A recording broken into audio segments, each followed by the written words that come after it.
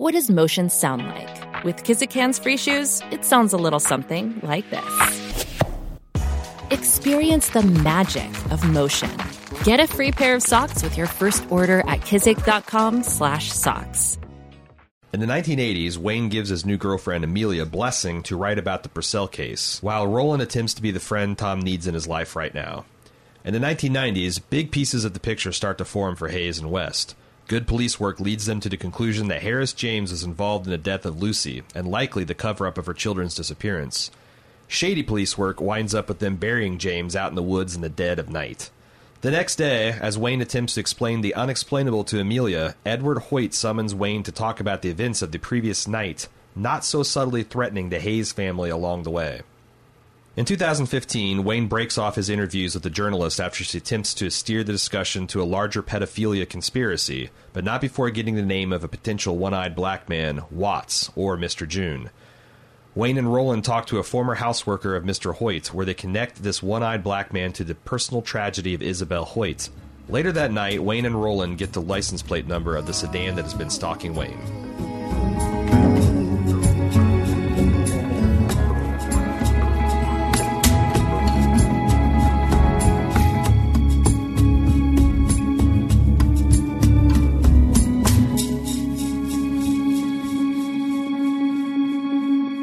Welcome to The World We Deserve, the officially unofficial podcast for True Detective on HBO. I'm Jim. I'm A.Ron. And today we're talking about Season 3, Episode 7, titled The Final Country. What do you think of that title? I think there's one more country in this season. You're right. So it's blatant false advertising. Okay. Unreliable narrator, maybe? Yeah. He forgot that this is an 8-episode season. Well, what'd you think? I think the title is amazing. Oh, what I think of the episode? Yeah. It was actually really good. Yeah. There were a couple of standout scenes to me with Mahershala Ali playing his confusion, playing his disorientation, that really stood out as some of the best work he's done in this series. Like that scene where they're talking to the what was she like? She was working in the kitchen and working... kitchen maid, I think is what she said she was. And something else, I can't remember exactly. But when they were talking to her, and Mahershala is just kind of zoned out, right? And she's saying all the triggers for him that should get him into this case, and he's just, scratching his shirt, looking around, and then, quote-unquote, Rebecca comes up. shows up, Man, it's so good. It's so subtle, and it's so... just natural, and I really loved it. Yeah, I think it's amazing how that I feel like that all the pieces are clicking into place, and that the mystery is kind of assuming the shape that we have been looking at for the last couple of weeks. Mm-hmm. But this show is still carrying itself with the swagger of a show that's got a secret, and I'm wondering what it's going to be, because that moment where the big black sedans pull up and he gets into it is a fucking moment, and it shouldn't be. It's not like Russ going into the catacombs of the Yellow King. Like, we know this fucker lives.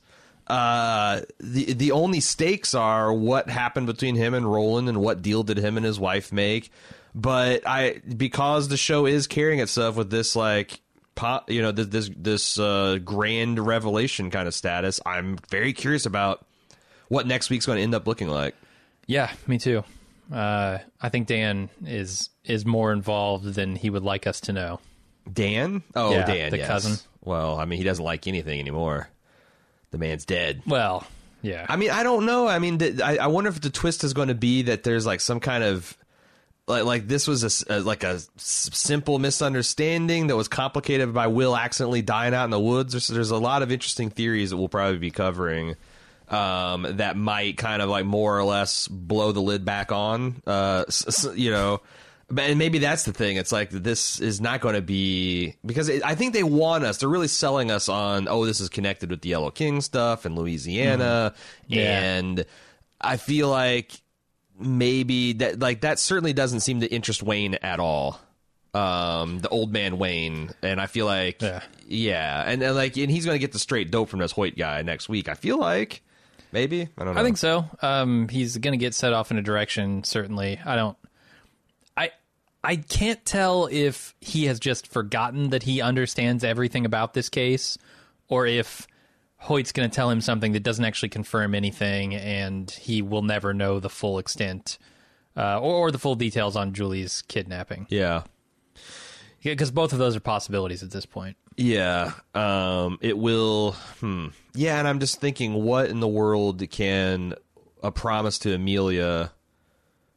How in the world can that have anything to do with this Hoyt? Like, it seems like there's way too much stuff to happen that has to happen next week. It feels like there's still 3 weeks to go worth of plot, right?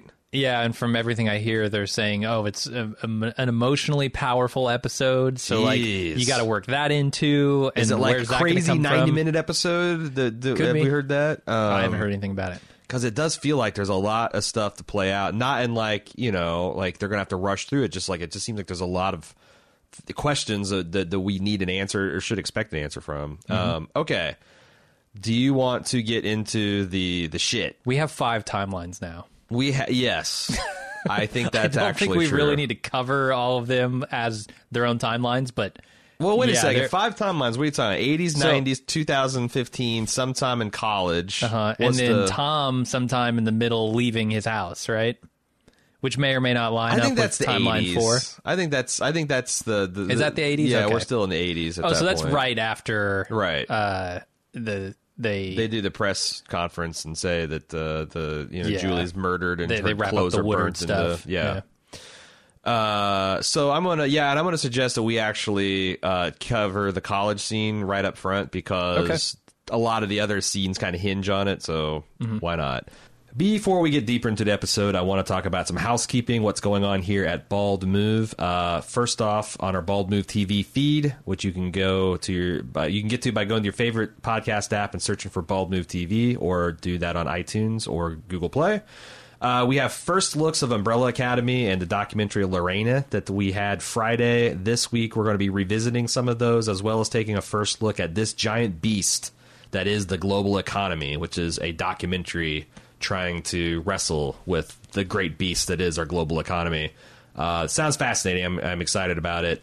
And then on our Bald Movies feed, which similarly, you take your favorite podcast app and you feed Bald Movies into it, a search, you'll find it. We did a review of the 2006 German film The Lives of Others, which is a fantastic look into the bleak and paranoid world that is the East Germany in 1980s. And we'll also be reviewing Roma on Thursday, the Netflix original and Oscar-nominated Best Picture. It's so funny because we were debating in our pre-year coverage, like what would we do if we ever had like Netflix winning an Oscar for a Best Picture, and didn't have to wait long for it to happen, Jim. It's already happened. And also, speaking of Bald Movies, I'm also going to be dropping later this week the wrap-up podcast for the Star Wars movie marathon that we did for the National Alliance in Homelessness. I did an interview with some people with the National Alliance to talk about their mission and how they try to truly end homelessness. And also, Jim and I will be talking about our experience and the fun we had and maybe some plans for next year. Check that out in the Bald Movies feed.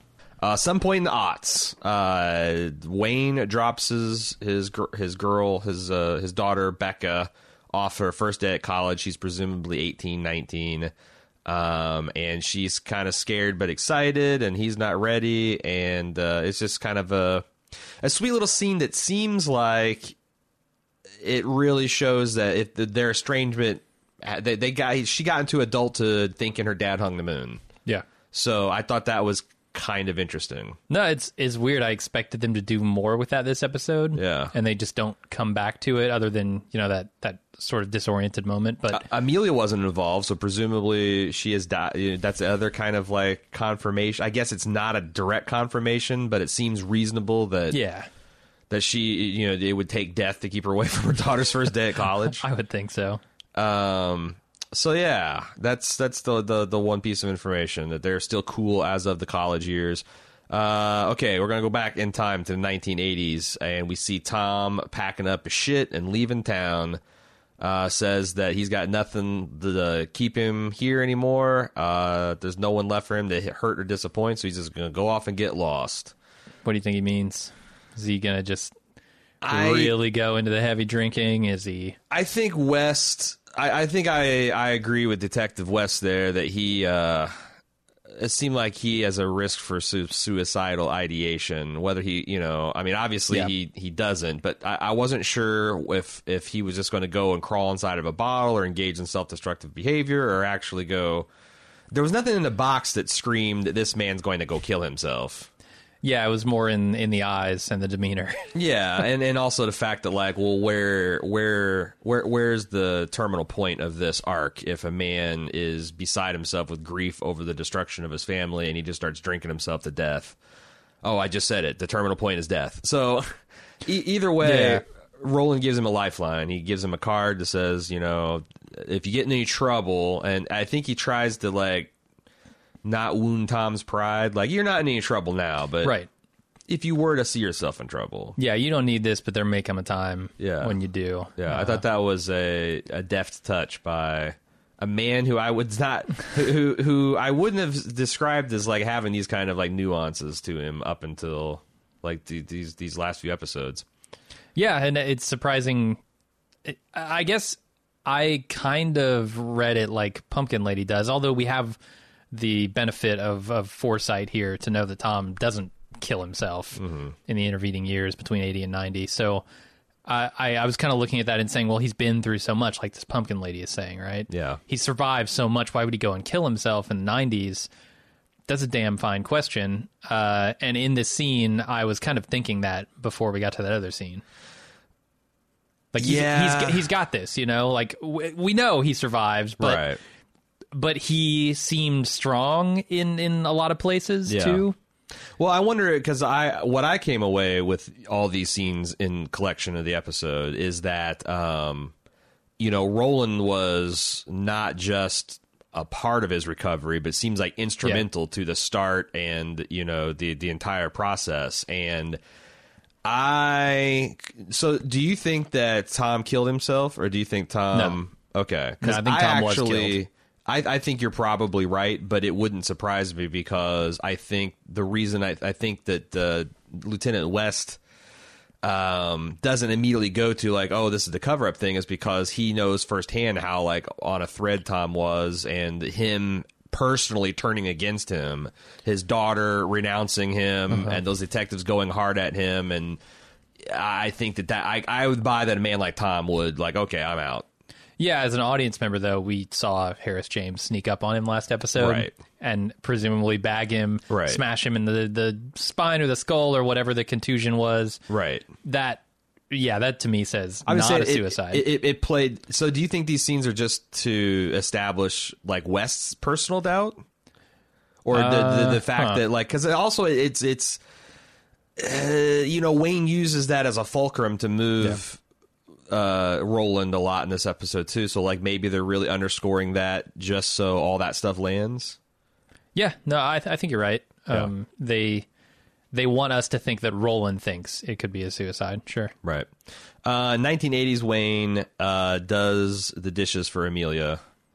And now it's interesting because this is a whiplash scene for me, because you have long maintained that she was working Wayne for details from the jump. Here we go. And I'm like, holy fuck, Jim called it. She's writing her article already. This nefarious journalist bloodhound out, and then just when I was reeling from that, Wayne essentially, like, she lists all the reasons why she shouldn't be doing this and having the relationship, and he's like, nah, fuck it. We're going to take these fuckers down. Damn the consequence. I'm like, well, shit. So, like, I think it's somehow we're both right. She was working on the case right from the actual beginning and working him for details, but also Wayne has no fucking room to complain about any of that behavior because it's out in the open. And not only that, but he fucking encouraged it. He did, yeah. So I wonder... I wonder what all the complex stuff that went on in between, because somehow he turned against it, and I don't know, because, like, that's the thing. Like, I was trying to see Wayne's side of the thing, but this scene here just seems like Wayne's got not a leg to stand on in the 90s, complaining or be bitching or anything. No, I feel like there might be some jealousy from Wayne tied up in this, because his wife or girlfriend at the time, or whatever she is at this point, gets to continue investigating this case, and he doesn't. I wonder if the case also, like, he keeps on saying there's too much of me in it. Like, I wonder if there was a disagreement between, like, oh, yeah, sure, tell the truth, and I'll definitely be in, but, like... Oh, in the book. That he's a central figure, which caused him to get, you know, a disproportionate amount of shit in the department. Because, you know, that's the only, like... Because I always thought, like, this was some kind of false modesty or kind of, you know, just an excuse. But, like, I don't know, maybe... I think he gets busted down because his sure. wife continues to... pursue the book, and they're telling him, look, you need to put this to an end. Yeah, and he can't, obviously and can't. She's still investigating, and he doesn't shut it down because he doesn't want to. Right. And also, but what's that his place to do? Yeah. And I just wonder, like, but it still seems like he doesn't really have a moral leg to stand on, because she even said, well, won't you get in trouble? And he didn't be like, well, yeah, well, we'll have to really, when it comes to that, Amelia, we'll have to really handle that with a deft touch. He's like, fuck him. Right. You know, he's a guy that seems like doesn't matter what grist gets ground, as long as the right things that happen. So, like, man, it was, again, a scene that I was like, whew, I have no idea what's going on emotionally in this guy's head. So, shall we move to the 90s? Sure. All right. Roland, as we previously discussed, discovers Tom's body at the top of the ranger station, dead of a apparent self-inflicted gunshot wound. There's a typed note that says, I'm sorry, forgive me, I'm off to see my wife and son. No daughter. Yeah, he didn't really think she was dead, so if that's a suicide note, I could see it. Oh, yes, you're right. And also, if Harris James wrote it, he knows she's not dead. Okay. Yeah, you're right, man. You're right. You're so right. I have somehow pulled off the feat of thinking that that he forgot Tom actually might have committed suicide, and yet all this is all set up by Harris James or James Harris or whatever. God damn it, Roland. Yeah, I done. Yeah, so yeah, this is all bullshit. I thought that there was something into, like, the fact that he mentioned son and daughter, but of course you're right. Neither one of these men believes Julie's dead at this point. So, yeah. Amelia then tries to tell Wayne about the man with the one eye, which he's like infuriatingly off-putting until she gets to the one-eyed part, and then he's like, "Okay, tell me more." Yeah. There's an interesting transition where the journalist is talking about, does this feel like the 80s again? And he's like, no, I don't remember thinking that. I haven't even thought about it. Smash cuts to him saying, this is just like the 80s all over again. How long of a gap does there need to be between the unreliable narrator saying something and the reveal for it to not be an unreliable narrator?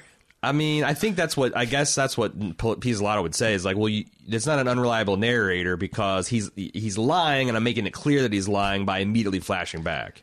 But in that 4 milliseconds between the smash cuts, well, dude, there's a lot of questions I have about, like, when we're in the 80s and 90s, are we seeing Wayne's own memories of the things? Because he seems like he has a pretty sharp memory about a lot of this stuff, including things he claimed not to know of, like the fact that they, you know, killed James. And I almost feel like we're seeing some unattached third person. Just, you know, well, I wonder if it's Amelia's POV, and like, I wonder if that's going to be one of the big things, is that he has taken as gospel some of the things that she asserts in the novel, which are not necessarily true.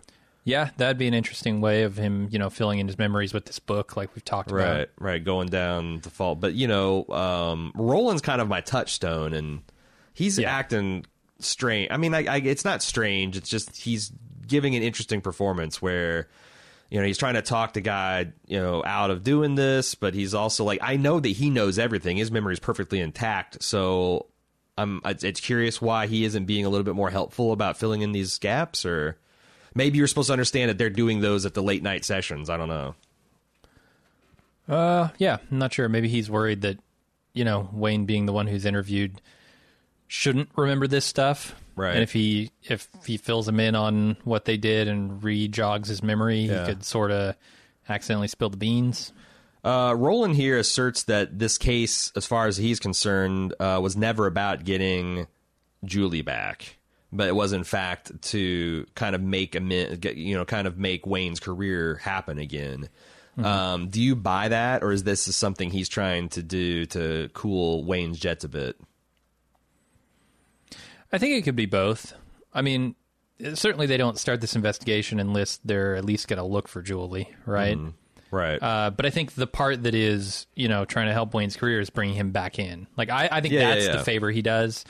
Not the favor is not like pursuing the case at all. Oh, so okay, because I was thinking like, well, but why Wayne for this? But I'm like, okay, this is the pretext he can use to fight. Like any other case, hey, I want to bring my old buddy in. Yeah, he's an asshole and he's politically blackballed. Go fuck yourself. Yeah. This one is like, No, but I he need was him. the lead. He's on. got Yeah. He's Okay. got the goods. I need his memory and his mind. And Okay. That's how I read it. Okay, but I think it's also a little bit of the other thing too. Oh, yeah. This is sticking in West Craw as much as it does, Hayes. Okay, so the Pumpkin Lady, chief suspect of r/True Detective. I mean, look at her house. Errol Childress lived exactly like this. Yeah. There's stacks of newspapers and she doesn't make flowers; she makes wreaths. Yeah. On people, and it's just as gross. It's just as gross, honestly. It's sad, and I don't mean that from like she's a hoarder perspective, which she kind of is, but she's living she's just in organized. this dying town that used to have life in it, and it was kind of all sucked out from this case, and now she's like the last holdout. It's sort of sad. She's a ghost there to remember. Yeah. Turns out she has a picture of the two, Will and Julie, trick-or-treating on that fateful night in the 80s. And guess what's in the background? A black and white ghost. Oh, shit. Ghosts. There's a bunch of people like... black and white ghosts? Why do you say black and white? Because one ghost had black hands and one person had... I just noticed I didn't even look. I assumed it was... Mr. June and I will maybe say Isabella, that the taller of the two is the blood. So like I was trying because I've had this working theory that maybe the races got mixed up and somehow that it would be a black woman and a white man and because I was trying to keep an open mind and maybe something weird about Amelia or something else or they want us to think that, but no, it seems like that stuff is all true blue. And also they just I mean it looks like they're wearing sheets or maybe baptismal robes. Yeah. So there's a lot of theories last week that were saying that, well, they're going to be wearing those all white, like Hoyt chicken processing uniforms or something like that. It seems like, nah, they're just like lab coat kind of things. Yeah. No, these are just straight up. Like I said, they're either sheets or baptismal robes. I'm not sure which. I don't know what a better ghost costume looks like, but you would think someone who could construct a pink princess castle room in their basement could afford a better ghost costume. Unless they improvised, They must have, yeah. I get the feeling that this was plus this Isabel, an excursion that she wasn't really allowed to go on. Right. Or shouldn't have been on. Right. So she's also... Why do you think she was hesitant about giving Amelia the picture? I kind of got that she was just reluctant to let anything out of her house, any of those memories. Like, if she is the memory of the town, like, she doesn't want this stuff leaving her sight. Yeah. Because then someone might... Because the other thing is, like, maybe she knows or suspects that... Because, I mean, do you think she knows more about this Lucy situation than she's letting on? No. Because one way to read this is that she's got to remember because she's seen so many people, like, try to suppress and bury and obfuscate this stuff. So, like... What if Amelia is another one of those, and this is like a crucial piece of, maybe it's kind of like that she doesn't want to see this thing buried like all the other evidence has. Yeah, that could certainly be. I'm not sure why I ascribe pure motives to her or less nefarious motives to her, but I mean, she could. Yeah. She's Lucy's best friend, right? So. Yeah. It's conceivable that she knows something about what's going on with Julie. And maybe she agreed with the idea of like, okay, we'll give these kids to this rich family and it's better. I mean, I don't know. That's not exactly... those are not exactly pure motives to ascribe to her, but like, I don't think that she is part of like some sex kidnapping child murder cult. Well, it's weird also if you want to go with the idea that maybe the kids are actually not Tom's, they're Dan and Lucy's, right. And... That would be fucking a wrinkle in the equation, another variable. Because, you could see it as, well, this isn't their father anyway, right. So taking them away from this man isn't actually a bad thing to do. It's actually the right thing to do. Right. Sets him free to pursue his bliss, whatever that is. Yeah. Roland and West, or... Roland and Wayne check out Dan's motel room and find it tossed. That doesn't really, and his car is still there, which is maybe the weirdest part. Right, and implies that like that's when they realize they've been burned, because there's no way he's going to run without his car.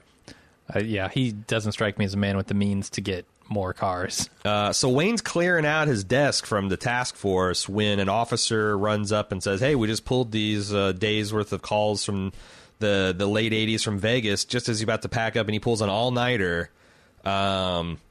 Stays way late, ignoring pages from his wife, because she's going to go out and conduct an independent investigation with the old bartender, or the bar owner.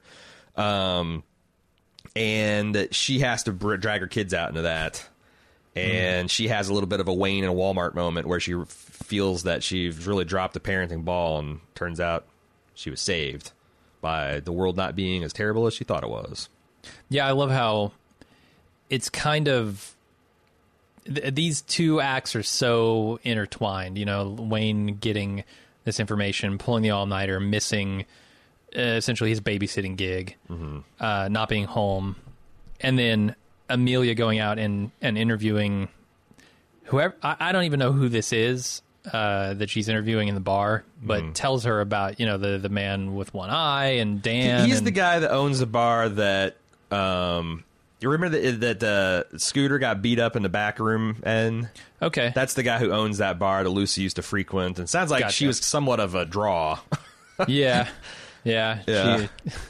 She liked to entertain there, I suppose. Yeah. But they're so connected, like, and in a weird dead-ending sort of way. Like, Wayne's investigation very much is bearing fruit here. He's on to Harris James. He's got it all, like he says. Yeah, but that thing's going to dead end, right? And we see that dead end this episode. And then in pursuing that lead, he sort of dead ends her investigation, because she's cut short and doesn't get all the information she needs. And when she thinks her kids are missing. Right. I don't know, it's just a really interesting tie-in between those two things. The other thing we haven't mentioned about the scene is Hayes uses West's police credentials, his badge number and his name to get this access to information. Is that actually going to be a thing, or is this like standard cop procedure? I feel like this was just an end run around someone he knew wouldn't help him at this point. Okay, because it doesn't seem like that would pay off. Like, West would be like, "How dare you use my badge number to pull flight information?" It doesn't seem like West is on. I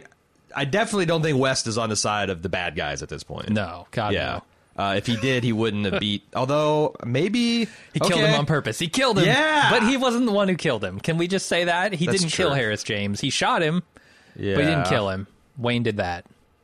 Wayne killed Harris James? Yeah. How? He shot him in the face or something, in the neck. I don't know. Oh yeah. The head. Actually, like there's two gunshots. There's one through the side, and there's one the Wayne fires. That kills him.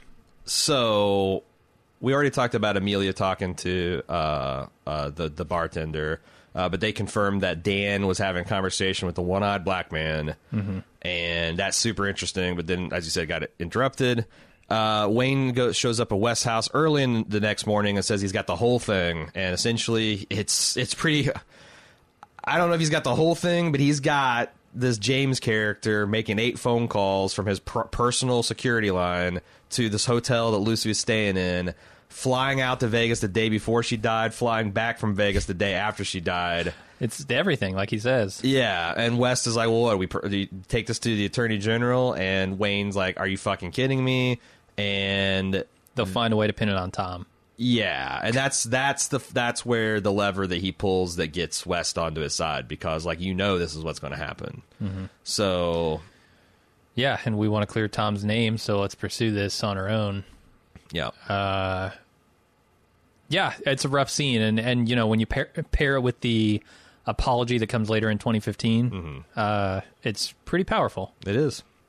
That and the scene where they're digging the grave for Harris James. I mean, right. All that stuff. Oh, man. So in the 90s, they follow James late at night, pull him over, and I gotta say, I got a lot of mixed feelings in this scene, because this is just fucking vigilanteism. Yeah. It is against a guy that I think is guilty of some pretty bad shit, but Man, child kidnapping. It can't get much worse than that, though. So, like, that's the fact that I think their police work is okay. It's still this is fucking brutal. I mean, they essentially they beat the man to death. Well, so was he actually getting beat to death, or was he playing possum? Good question. I feel like he was more playing possum. You've had broken ribs. Can you tackle a man with broken ribs? I think. Immediately after it happens, maybe, because you got so much adrenaline. And you think you're going to die? Yeah. You can do whatever you need to do in that very moment right there, but you give him a day, and that man is sitting everything out. It's interesting because, like, I thought it was a very kind of naturalistic performance. It's very rare you see the object of torture kind of like break things down, like, you guys are killing me, like this something bad broke inside me. I can feel, like, it added a lot of visceral kind of to the scene, and it was enough to crack Wayne. Like, the person who broke in that scene was not Harris James, it was Wayne. Let him out. Now it's interesting because he asserts, I've got kids, I'd never hurt children. This is where, and if you buy the fact that the ghost in the suit is this James character, which, god damn it, I can't tell if he had a paisley tie in the scene. Oh shit! Right, should have gone back and watched that. I mean, it's got to be though. But Wayne specifically tells that ghost, "I'm sorry," which implies that maybe there is more to this story. But again, I keep on coming back to, if Tom's not the biological father, and maybe he's not even the putative father on the birth certificate, you still got a mother selling a child on the black market. Like, crimes are committed here, and this guy facilitated it. And it's a child, a crime that in some oblique way led to the death of a child. So, like, I would love to hear this guy's justification for how he is not hurting children here. No, I don't think he has a good one. I'm not hurting children. I'm covering up the abuse of children. So here's the thing: it's the Pope defense, right? I don't molest children. I just help cover up the molestation that's happening. I'm just part of the conspiracy. Yes. So coming from the mouth of a child kidnapper, the justifications will never sound right, but in their head, I bet they do. Like, imagine. Okay, Harris James, maybe Dan, maybe Lucy, whoever is involved in this, thinks, look, this life that these kids have right now is awful. Their parents are always screaming at each other. Their mother is completely absent. Their father doesn't really monitor them at all. That they don't have a good home life. So I'm taking them out of that situation and putting them in this pink palace, with this woman who loves them. And, like, to someone who's deranged enough, that seems like a good thing. It seems like they're doing the children a favor. This guy doesn't seem deranged, and I buy that logic, except for Will died. Yeah. Like, that's the thing I can't get over. Like, I mean, unless they're saying that this Harrison James is an actual, as you say, deranged person, I'm not inclined to let him off the hook. I'm not sure it deserved to be, extrajudicially executed out in some abandoned bar in Arkansas, but... No, I'm just trying to, portray what's going on in his head. I think what he's done is reprehensible. You're right. People can justify a lot of fucked up shit. Yeah. As we'll get around to talking about in this here episode. They're burying this guy, and they have a charge scene where Roland is cursing Wayne for getting him into this. Wayne is saying, you're a grown-ass man, which... to a certain extent is true, but you knew what you're doing, and you're later going to feel bad about it. And then there's the mental projection of the N-word that is as electrifying a scene as you'll ever see. Yeah. Like, I can't even imagine what it's like to be those two men on that set, in that situation, having that dialogue. I mean, fuck, wow. What do you say? It's a strong scene. I think it's maybe potentially the best scene in the episode. Yeah. Because everyone in America knows that what follows uppity fucking is going to be you don't have to say you don't have to say it or call it. It's the blinking LED signage that's happening in there, and it was a great scene. Do we want to say more about it? Not really.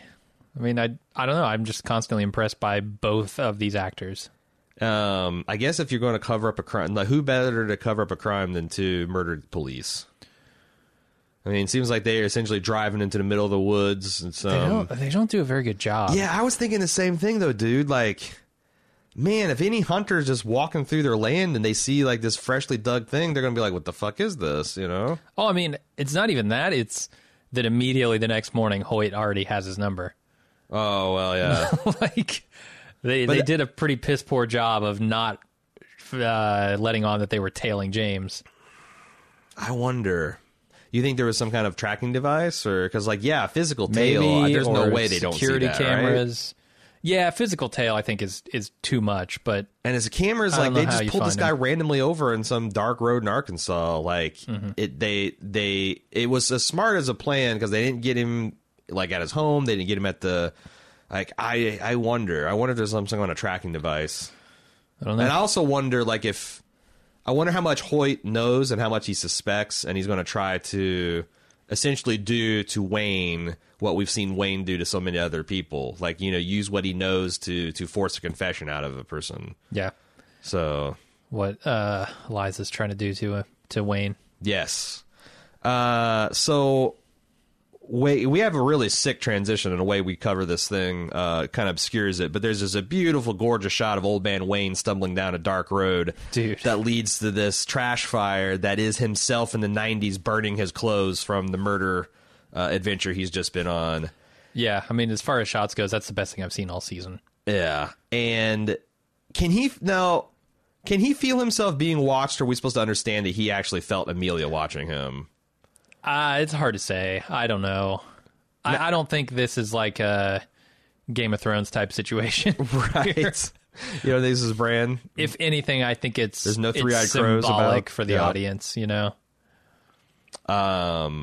So he says, I can't talk about this. I want to pause and reflect on what if Wayne comes outside, it's 2:00 in the morning, and Amelia is standing there in her bra and panties, burning her dress, saying, I don't want to talk about it. It'd be World War fucking III, man.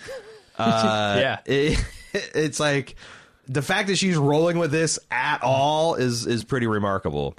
And she says as much. She's like, look, you can't pull, you know, she lets him have the night.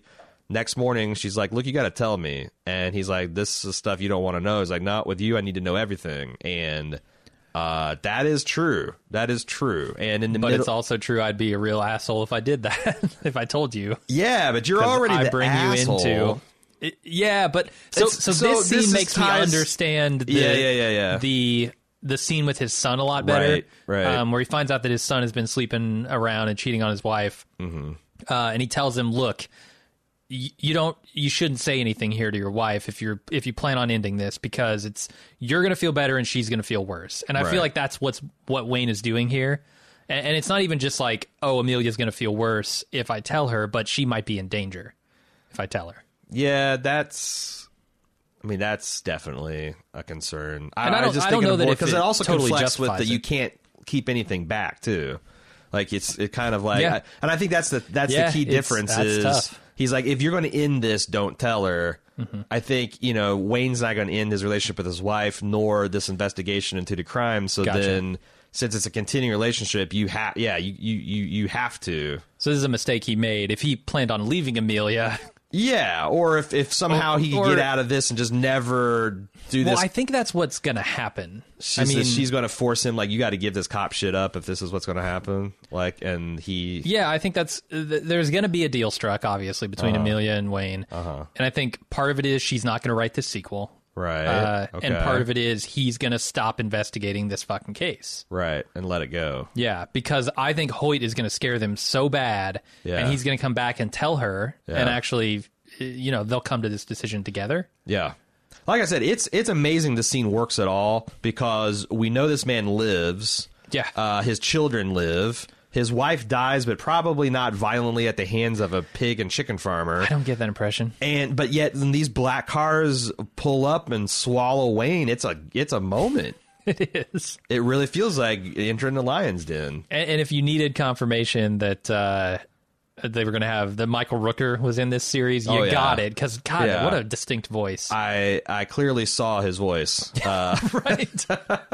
It's Rooker as fuck. And he one last time he says, "This is the last time. You got to trust me. No questions asked." And I think you're right. This is going to be the linchpin of why so many things happen.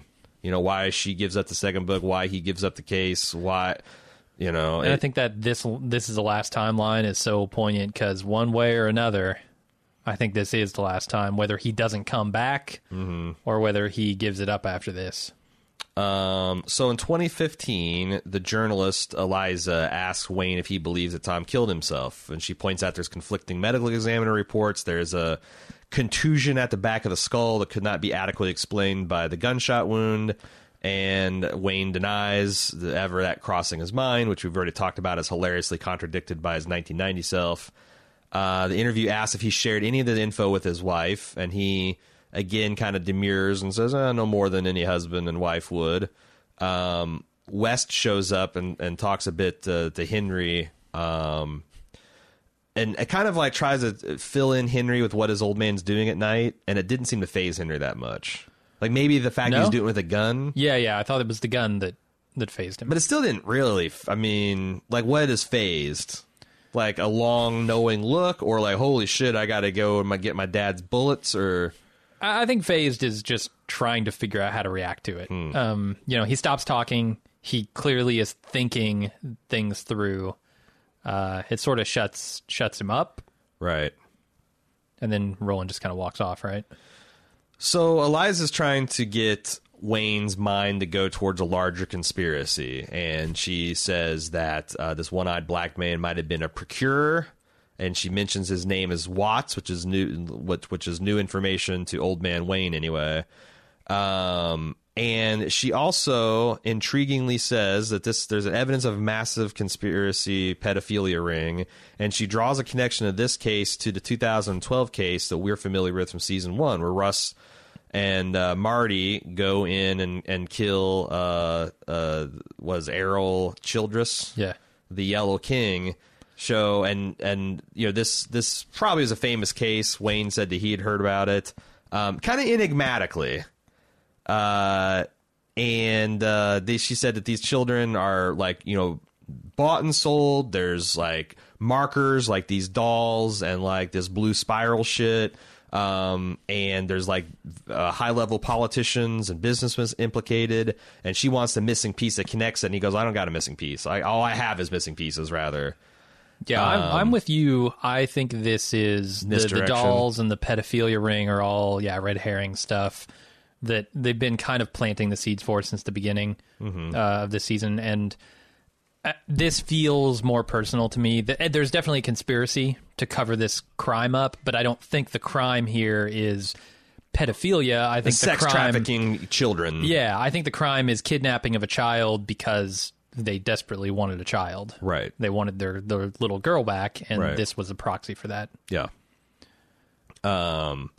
I did. I think I got all that too. It's interesting though, because like, I do think that that these kind of large pedophile rings actually do exist, and they are weirdly underreported. Yeah. I actually fell down a rabbit hole because someone sent an email to us that referenced a couple Den of Geek articles and some articles from season 1 where they go in and like make connections to this kind of infamous Arkansas like child ring conspiracy that seemed like it turned out to be mostly bullshit.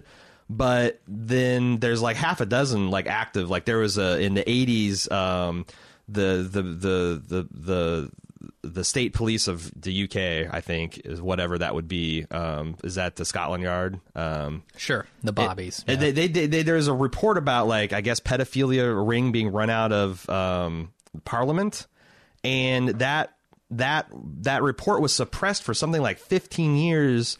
When it finally showed up, it had a whole bunch of pieces missing out of it, and an investigation that revealed there's 114 other documents around this pedophilia ring that have been lost, and this went up to high-ranking members of Parliament, involved the royal fucking family. The Queen herself. It went up to one of the dukes. I don't know about. The Queen was in on it. So yeah, and all our corgis too. And then you got this Jeffrey Epstein business where this guy has like multiple reports of having sex with underage women, and he's connected to like really powerful politicians like Bill Clinton and Donald Trump. And he's running this like private plane down to Caribbean islands to have sex with young women. And he essentially gets 12 months in the county jail. And the ongoing investigation, these other 4 or 5 conspirators instantly stopped because they gave him immunity. And I'm like, what the fuck? How does this, and like, I think there's like a big pedo ring that we're probably starting to uncover in Hollywood. Like, I think that as much as this is probably going to be a red herring, it's incredible how much of this stuff does seem to exist in the real world, and we all just kind of ignore it. Because there's a lot of money and power behind it. Yeah, I don't know. It's hard to say we're ignoring things we don't know about, right? I mean, cover-ups are oftentimes effective. What I should say is like there is an honest-to-God conspiracy at high levels of government and business to cover this activity up. Yeah, and I think when part of that leaks out to the public, we get appropriately outraged. I mean, it's like, there's a lot of the Bryan Singer stuff happening. Right. But I don't think this Epstein thing is even though that's currently a controversy right now, it's not something that people, it's like that they have their fingertips on. Like, no, I'm just hearing about it this week. Much more people have an opinion about the fucking Fire Festival than they do this stuff. And then you want to talk about they need Netflix stock. Then you let's put away the pedophile thing and just talk about like financial misdeeds, like the Panama Papers stuff is like horrifying when you look at some of these financial crimes and like tax avoidance that's happened at the very rich and wealthy, and that shit should have like burnt things down, and it just never, like even nowadays, like as I say, have you heard about the Panama Papers? I don't know what the Panama Papers are. Like, this shit's crazy. And even though this season, it turns out it's probably going to be just a straight up one single isolated rich person doing something hinky. The truth is out there. I sound like a lunatic, but yeah. Okay, do we want to move on? Yeah. Probably. The interview with the kitchen maid. So they talk about this is kind of the whole enchilada here. I think everything is going to kind of flow from here. Mm-hmm. We're getting a story of this Isabel, who was a young, like the daughter of the main daddy Hoyt, and she had a personal tragedy involving an automobile accident that cost her young family, and she spiraled into despair, tried to kill herself with a car accident. This car accident, she plowed her car into a guardrail. She must have survived, but one of the patrol members we think assigned to the case, because he was in that like section of road, would be this James Harris guy, or Harris James guy.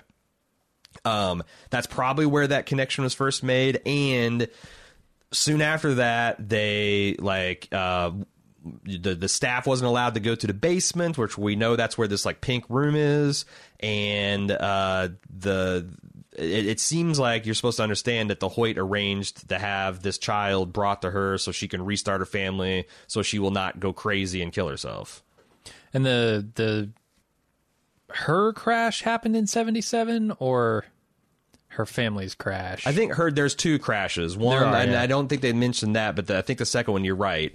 And then it seems like that the family tried to get her better and tried to get her help. So there's like a 3-year gap between that and the kidnapping. Right. And then that's so one of the theories maybe that we can discuss is that this black man with the one eye was kind of assigned as her personal handler to keep her from getting into trouble. Right. And he would take her out, probably take her to the park, and that they just by happenstance met these kids who were also, unattended and no one's paying attention to. And Isabel got this is all the theory. This is not facts and evidence.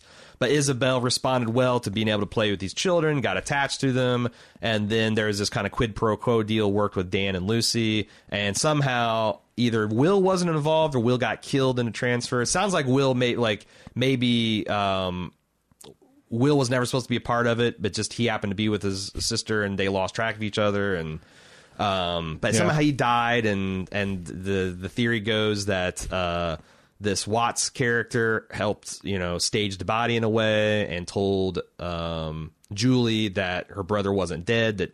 And then you start piecing together what Julie herself has said about being this, princess of this pink kingdom and being her real parents were murdered, and like you're seeing it there. This is the story that was told to kind of make her go along with it. Is that kind of like what the consensus is, the theory is right now?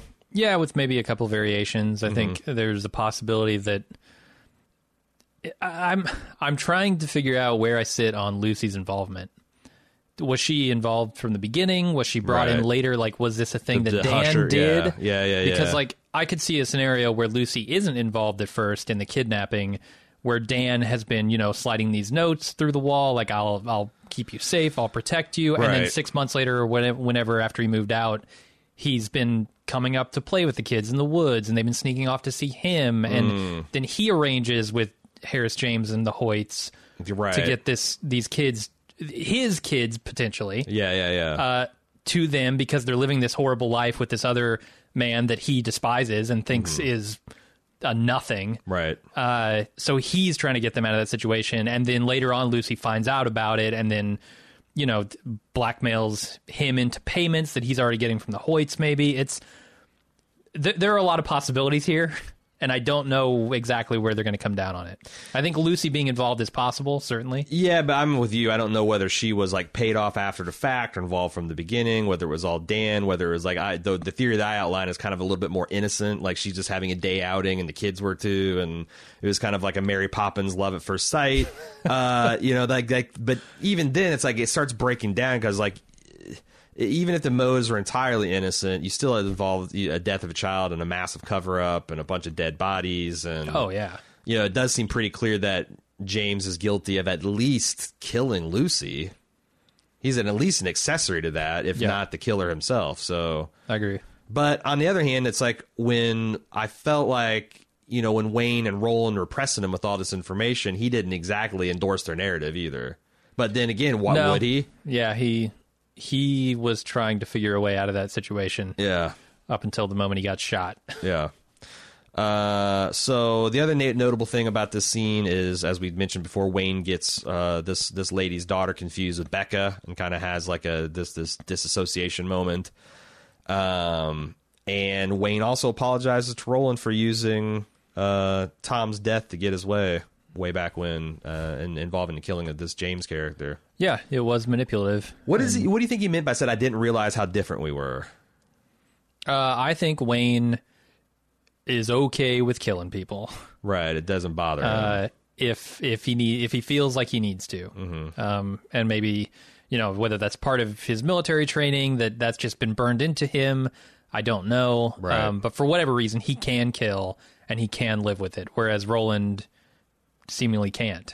So you think this is where Roland lost his girlfriend, and this is where he like really hit an alcoholic skid and kind of turned into the old dog-loving hermit that we know and love for 2015? This is the schism. Right here, it's pretty obvious that this is the thing that tears Roland and Wayne apart.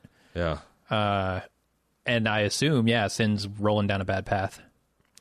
I want to like maybe soften that bad path thing. Like, how bad of a path was Roland really on? Like, compared to Tom, compared to some, like, Dan and some of these other people. Yeah. Like, Roland lives out in the woods on his own.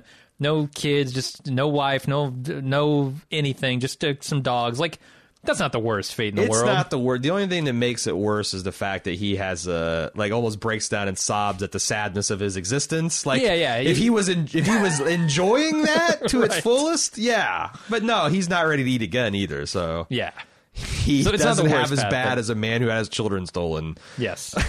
And is a closeted gay man in the 80s. His wife killed herself under mysterious circumstances. He doesn't have it that bad. I think we can agree.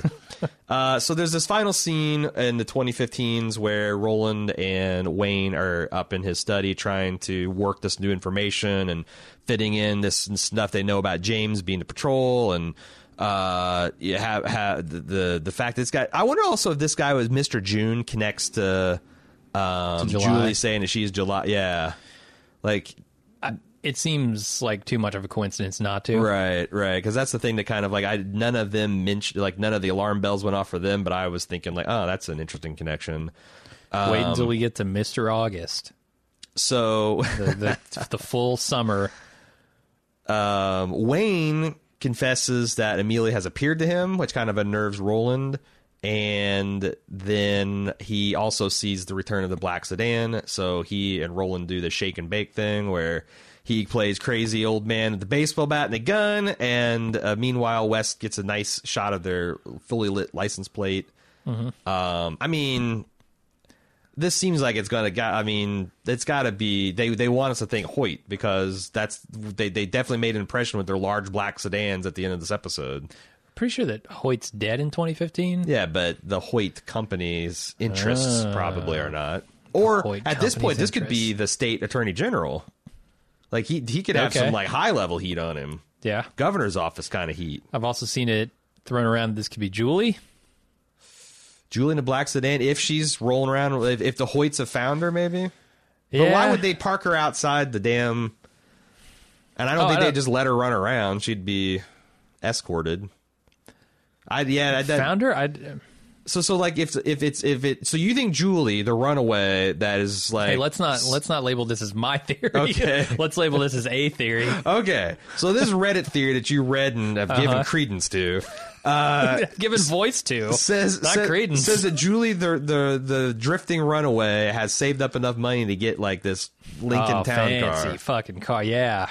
A late it's model been 25 years since 90. 25 years. You can save up some money. That's true. If she just put $25 in a compounding interest savings account, she'd have 20% of your income a month, and you'll be a millionaire before you retire. Right. Julie. So that's why that drifting was just an extreme thrift.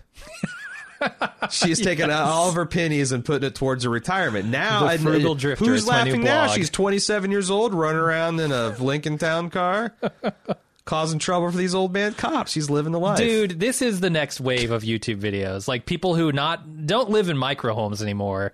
And it's not this fire saving shit. Yeah, they're like now, functionally homeless. People are home. Yeah. It's like I'm living on the street. I'm sleeping on a park bench in Seattle. Right. I have a Planet Fitness membership so I can take a shower every day. I'm making this shit work. And I'm making $150,000 working at Amazon. I'm saving every fucking penny. Just so I can drop out of society the second I hit $1 million. Shit, I wish I could go back in time and do this. But it's not too late. And then realize that when I'm 40, I'm broke again because retirement, $1 million doesn't last that long. Right. You retired 40 years before you were supposed to, and now you're broke. That's true. The economics doesn't quite work that way, does it? No, it doesn't. And this, like I said, this is where Wayne, after he gets the license plate, gets lost in time and starts like drifting through this dark version of the world that's just essentially his street until he sees this far off burning fire that is himself setting his clothes. Just fucking amazing. Yeah. I mean, as soon as the screen starts to darken, I'm just like, wow. Yeah. Wow, what are they doing here? It's amazing. It's such a fucking cool shot of him, like this like drone shot of him standing in this inky dark street it's great. This season has been very much a return to form. Not that season 2 is any slouch in the cinematography department, but everything like this the sizzle's not just there to sizzle, it's there to move the plot forward and make connections and make this crazy convoluted time thing that shouldn't work at all work. And that's all I got for this episode. You got anything you want to say, or should we I mean, do you have like a unifying theory at this point? We're going into the final episode. I feel like we should make some predictions. I think the theory that we talked about is, with some minor differences of moving parts, the actual end game. I don't think this is going to connect to the Louisiana stuff at all. I don't think this is going to be a larger conspiracy. I think this is going to be about one family that was sad and broken with grief, and it's a reverse Raising Arizona. They look around and saw these people have this excess of joy that they're not even appreciating, and found the way to take that and bring it into their own home. Yeah, I agree with that. I think it's now what I more isolated, but I don't think understand is how Julie got free. I don't have a theory to explain how she got away in 1990 And Yeah, then I think people are onto like the landscaping kid help. Oh, you mean it free of the Hoyts? At the Hoyts compound. in the first place. Right. Yeah. So good question. My only like specific prediction is that Dan is probably going to be the one who is more involved in the kidnapping than Lucy, and that Lucy finds out later and becomes part of it. But I don't know. We'll see. Before we get to feedback, I want to tell everybody, as my wont, about the club, club.baldmove.com. That's how we pay the bills around here. That's how we are able to convert our asses sitting on the couch watching television into podcasting that you presumably enjoy since you're listening to this. It's a great way to support us and get extra bonus content. Do you like me and Jim talking about your favorite TV show? Maybe you'd like some of our other bonus audio and video content. The good news is you don't have to leave it up to chance. You can actually try it by just going to club.baldmove.com. We have samples of all these bonus content and special features you get and a complete detail of what you get when you join the club. And you can try it 30 days risk-free just by signing up at club.baldmove.com.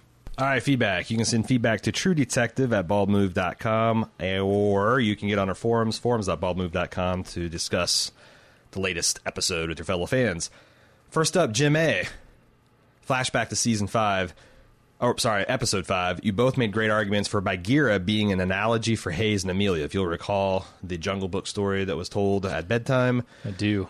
With the new information in episode 6, is there any chance the Bagheera passage was meant to foreshadow Julie's imprisonment in the Pink Room and her eventual escape/release? Well, that was pretty interesting. I wish I knew more about the Jungle Book. Honestly, it's a movie I saw 30 years ago and haven't seen since. So this passage was, because I did a little bit more reading about it, was about Bagheera, who is the panther in the story, was raised amongst men in a cage as a baby. And essentially, the stories they never really upgraded a cage. So Bagheera once realized that if he used all of his beast strength, he could smash that little cage that he was in. He did, and he escaped. Okay, so Julie is Bagheera in this. Yeah, like somehow, like she's you build this cage to hold a child, and they turn into an adult, and how the fuck do you keep them in that pink room for eternity? Yeah, you do it with a big ass safe door. That's true. A big ass vault door. Yeah, I don't think she could just smash it down as a teenage girl, but unless there's some split stuff going on here. Yeah, but I do wonder if this is, you're going to see like somehow Julie's inner strength kind of shine through. It'll be interesting, because that's the whole thing with Julie is the big mystery that's still around the whole thing. Stas was the lawyer that emailed us last week, and they also rose to the call for a lawyer ruling on the conviction in absentia. Mm-hmm. He says, immediately this felt like a lazy plot hole Band-Aid to me. I imagine Nick Pizzolatto sitting in the writer's room in a scene similar to Rob Lowe's scene in Thank You for Smoking, where he's describing a movie in which two famous actors are smoking in space. When Nick Taylor brings up the characters smoking in space would blow themselves up in an oxygen-rich environment, Lowe says they fix it with a line of dialogue. Well, thank God they invented the whatever. Here's why I think it's a lazy plot hole. Woodward's being charged, tried, and convicted of a crime after his death is a clear violation of his Sixth Amendment. The Sixth Amendment guarantees, among other things, the right to be informed of the nature and cause of the accusation. A dead guy can't possibly be informed of the nature and cause of the accusation against him, which is the reason why they don't get charged in the first place. The Sixth Amendment also guarantees the right to be confronted with witnesses against them. This is commonly referred to as the Confrontation Clause, and it's a bedrock principle of the American criminal justice system. You have a right to be present while the witnesses testify against you, and usually through counsel cross-examine each one. There are special circumstances when someone can be convicted in absentia, but it's a circumstance by which they have been informed of the charges against them and by their actions have waived other rights. Think of a defendant going on the lam during a recess in the middle of their trial. So, and actually several other lawyers wrote in and said the same thing. The idea that you would posthumously convict a dead man is like beyond the pay. It's not like it rarely happens. It fucking never happens. So what do you do if a crime is just not solved? The perpetrator dies. I think you can close the case. You just can't convict a corpse of murder. Is at least not in the American criminal system. What would even be the point? Yeah. So I thought that was pretty interesting, and I don't know. I don't think it ruins the thing, because I certainly didn't know that. In the same way that I didn't know that fulminated mercury doesn't actually explode entire second floor of a building off, in Breaking Bad. Like, that's not realistic. But I didn't know it, so it was a cool scene. Yeah. I think that, like, in absentia conviction knowledge is probably on par with the average American's chemistry knowledge. So I'll let it pass. But I imagine it's frustrating if you're in the legal industry that shows get this wrong. And also, I don't know why it had to happen, because the kids wanting to get it overturned. I guess that's the mechanism that allowed them to connect these 3 decades. Because imagine they're like, well, yeah, he did it, obviously, but we're not going to get a conviction. Then there'd be no one to be reopening the case seeking to overturn it on new evidence. Yeah. So, yeah, like I said, it doesn't ruin the show for me. Matt from Boston. I think A.Ron made a comment paraphrasing that freedom from Amelia has given Hayes the perspective to look at his past actions and give his son better advice. I'd also suggest that Hayes' memory loss also allowed him to let go of baggage that he was destroying his let go of the baggage that was destroying his relationship in the 1990s. Although he seems to remember quite a bit, I wonder if forgetting, even intermittently, about the details of Vietnam in the 80s allows him to relinquish the control he was trying to maintain in the 90s. The drive to control was driven out of fear. Forgetting what he was scared of has given him peace and perspective. Could be, although I think he holds on to a lot of those memories in a weird way, sort of more than his family. Well, from my personal experience and what I understand, most cases of dementia or Alzheimer's, they tend to be like a last in, first out type of thing. Yeah, like you lose the things that happened in the last year, and then that goes back and back. But you can retain memories of your young adulthood and teenage and childhood like untouched. Right. So I guess if it works that way, and there's nothing that says that dementia, as Nick Pizzolatto writes it in this universe, has to, I would think that he would probably be left with his memories of the 80s pretty clear, whereas the 90s maybe is, because it looks like all those ghosts are still with him, which implies he knows that he killed them. Yeah, because they're not literal ghosts. We should also say that these aren't literal disembodied spirits. These are just his memories that haunt him, right? Yeah, for sure. And it gets muddier when you talk about, moments of lucidity and like when can he remember things and when can he not, and like he clearly can still make some memories, and he clearly can recall them even if they happened, the other day, but not always. Yeah, and I guess I was under the impression that he had not remembered whatever they did in the 90s that they had to cover up, but it seems like he does. And now that I'm looking back at that dialogue where he's like, well, I guess if I remember, I'll remember to not tell it or whatever. Like, I think that's more playful than literal. Huh, okay. Because, like, again, unless these ideas are just coming out of nowhere, like if there's some omniscient narrator that is going along this man's thought process and giving us a straight dope, I don't know. So anyway, I want to ask you, did you notice that there was a little bit of a kerfluffle about the photo of the 2 ghosts? Yeah, Nick Pizzolatto put that one down. He did. I believe him. Production errors happen all the time. Yeah, I think this was a series of photographs they took over the course of about a minute. And they had a whole bunch of them, and they just used them in different shots, and they got mixed up. Yeah, I buy that. Yeah. So I guess, okay, let's follow that down. Just so everyone knows what we're talking about is when she handed Amelia the picture of the 2 ghosts, from the one angle she's holding it to the other, it looks like there's a minor difference in the background. There's a car that isn't there in one of them and is in the other. There's like The thought being that this is relevant somehow, right? That this pumpkin lady pulls the old switcheroo, false evidence generation. For what purpose? Like, that's where I get hung up on that stuff. It's like, why would she do this? Yes. What evidence do we have to make us think that she's? Why would she be sitting on 2, like the real photograph and the fake? And why would she be? When would she swap them? Like those sorts of questions. I don't feel like we have any solid answers, so I'm inclined to just say production error. Yeah, and we know this happened to this show before. Yeah, like they in a much more conspicuous way. Yeah, like in season 1, one of Marty's daughters was drawing like blue spirals on the wall that just happened to be. I still don't know if I believe that fully. But I mean, it turns out like no, she's not in on it. There's nothing connecting her to this pedophile ring. Right. It's just simply that's a thing that the production crew said. Hey, this would look cool here. Yeah. It's not. Amelia's not in on it. Pumpkin Lady's not in on it. Come on, people. Probably. For sure. For sure. Okay. Moving on to Robbie from Tampa. Has anyone pointed out the distinct similarities between this season of True Detective and Jeremy Saulnier's Hold the Dark?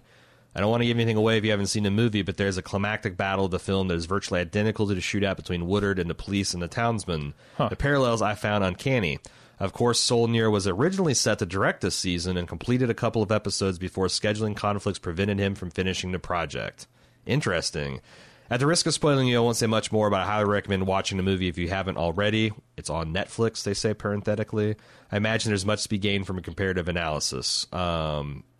So I did not know this, but it makes sense that if the parallels were uncanny, like if you're going to lift something like that, one way to do it without guilt is to hire the man who made that film and have him direct those scenes. That's fair. If you're going to use like H.R. Geiger-esque stuff, just fucking hire Geiger. Don't do the sequel without him. Come on. Yeah, don't half-ass it, Cameron. Right. But yeah, so I think that's pretty interesting. I also think the Hold the Dark sounds pretty cool too. Yeah, I've never seen it. I might check it out this weekend. Moving on to Douglas A., longtime club member from the UK. I listen to all your shows. Well, thank you. A long time ago, I found this article after watching season 1, but it was after you guys had already covered, so I didn't get to share it with you. But with this week's season 3, season 1 tie-in, I thought I would revisit it. It discusses some very specific themes and interesting themes from the first season that also apply here, as well as referencing the specific FBI article that Eliza shows to Hayes. And he included this article from jaysanalysis.com, which is a deep dive into like the sex cult aspects and like how like all those little connections, like all the Childresses that you encounter throughout, and how that all like really took the time to tie it all together to like the Attorney General and the governor and the Wellspring Youth Christian program that was like the grooming. And then he also included a link to denofgeek.com article from this week where they take on that stuff and try to see how this could like maybe the Wellspring Academy that was operating down in Louisiana has spread to Arkansas. I don't think, because you and I are both like pretty hardcore skeptics that this is going to tie into that. But it's super interesting if you want to read that, and I'll include it. And like he said, this jaysanalysis.com has like the FBI manual about these sex cults, and I thought that was made for the show, but that's a page literally out of that about like these real life sex cults and the signs that they have and their jewelry and the coinage that they use to pass around to subtly indicate, because it's not something you can do rich and powerful to be on a you can't just, even no matter how rich and powerful you can't just be like, yeah, I'm fucking kids over here and expect people to be cool with it. You got to be at least a little sly. So I will include those links in the show notes if you guys want to dig deep, because honestly it's like a 20,000 word essay and I couldn't do it justice. Travis, we talked about Detective Annie Bezerides last week from season 2 of True Detective and wondered what her status was. He says she is alive and she's on the run in Mexico. So if there is a crossover that would happen, I know who Rust and Marty could enlist for help. Okay. Are we gonna take this seriously? This idea that maybe at least obviously there are parallels. The show's drawing them themselves. Yeah, and like we said last week, I think there's if Nick's got a good idea for season 4 to tie the whole thing together, go for it. I'm a little skeptical that it needs to happen, though. It doesn't need to happen, and it's got to be a damn good idea before people will not decry it just on its face. Because there's still a lot of... if you want to go after Rachel McAdams, why not? Yeah, there's a reason that a lot of the big outlets aren't covering True Detective, which is they really burnt a lot of critic goodwill in season 2. So, like, this you know, and taking an anthology and collapsing it on itself is kind of a hoary cliche type move. So like it'd have to be a banging idea for people to see this as anything but like something to be scorned. And also, so in this episode, did you get the idea that Wayne had met Russ and Marty before? No.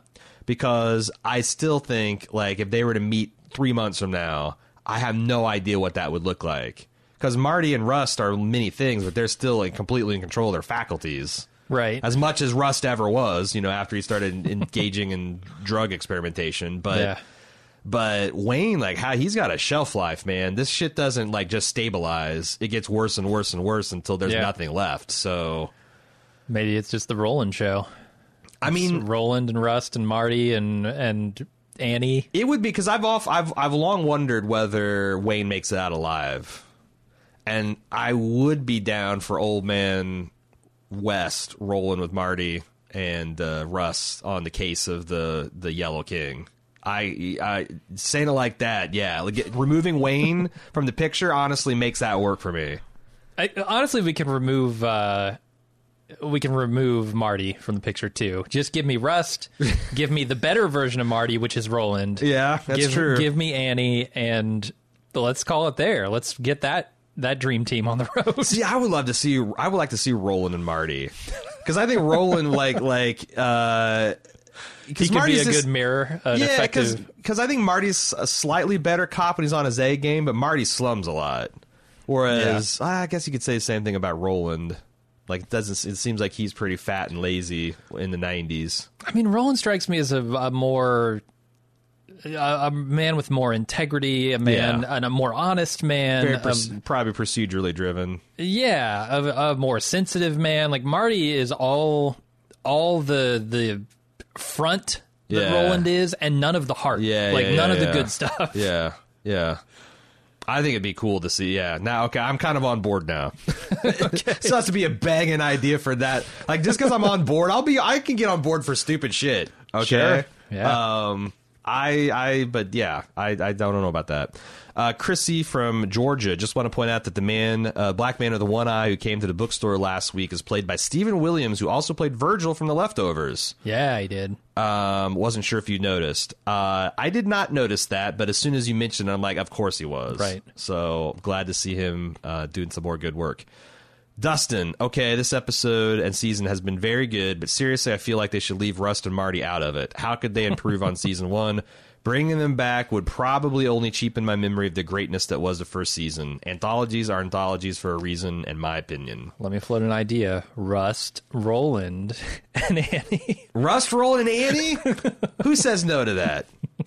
Dustin says no to that. Dustin says no. I probably say no, honestly. Like, it doesn't need to be done. Don't do it. No. I think that... blow me away. I think it's actually kind of brilliant if it turns that they are completely zigging away from season 1. That this season 1 connection is just a red herring, because I think it's...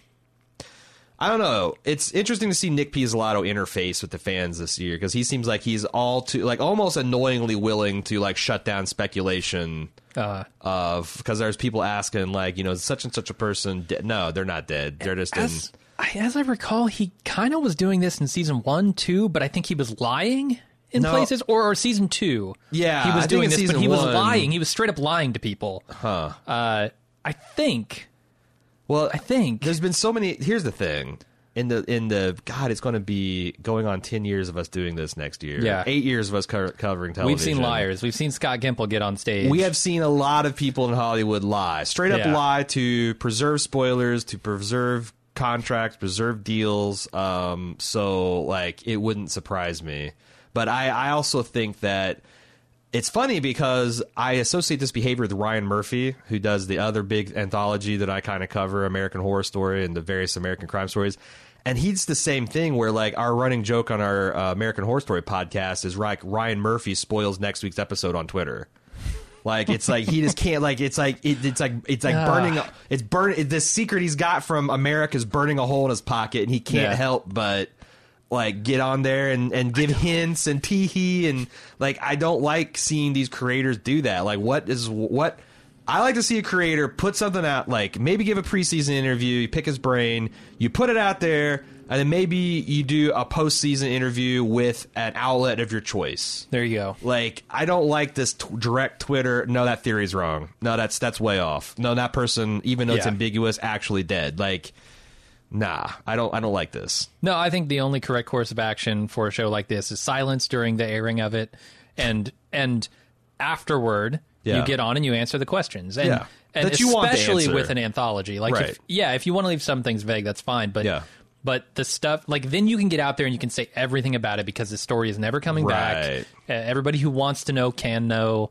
That's what I would say. But it's weird when we get into, like, the Netflix model, right? Like, when you drop a season all at once, when do you start opening up and talking about those sorts of things and giving answers? Because you may watch it day one, you may binge the whole thing and then want your answers. You may watch it over the course of 10 weeks and then want your answers. Or you may come to it 3 years later and want the answers. That gets tricky. No, as I've found, like, as I was, trying to binge the Umbrella Academy this weekend, and I was trying to do, like, see what people's opinion was about something that happened in episode 6. It's a fool's errand. Like, it's where, like, day one, all this stuff is dropped and everyone's got their think pieces about it and the creators being interviewed. It's so hard to find that. And that's, like, one thing that's the tragedy of the Netflix model is it really kind of destroys the water cooler. And, like, it's these damn subreddits, what they do is they have, like, a review hub where it's like one page you could, like, click here to talk about this episode, and so you have a little bit of that, but most is just, like, everyone on the front page shitting out finale spoilers, right? It's just the damnedest way to try to build a thriving community, it seems like. But I kind of really like this HBO model where we get a week to think about and absorb things. You mean the all of television up until all of now television model? Until Netflix is disrupting it model. Right. Yeah. Although I do enjoy binging shit too. I do too, man. If I'm not blaming addicts here. I'm blaming the dealers, the suppliers. Yeah. So that's all we got for feedback, and this is our episode for this week. Again, you can send feedback into True Detective at baldmove.com. That's True Detective at baldmove.com. You can also get on our forums.baldmove.com to discuss this season with your fellow fans. It's the finale.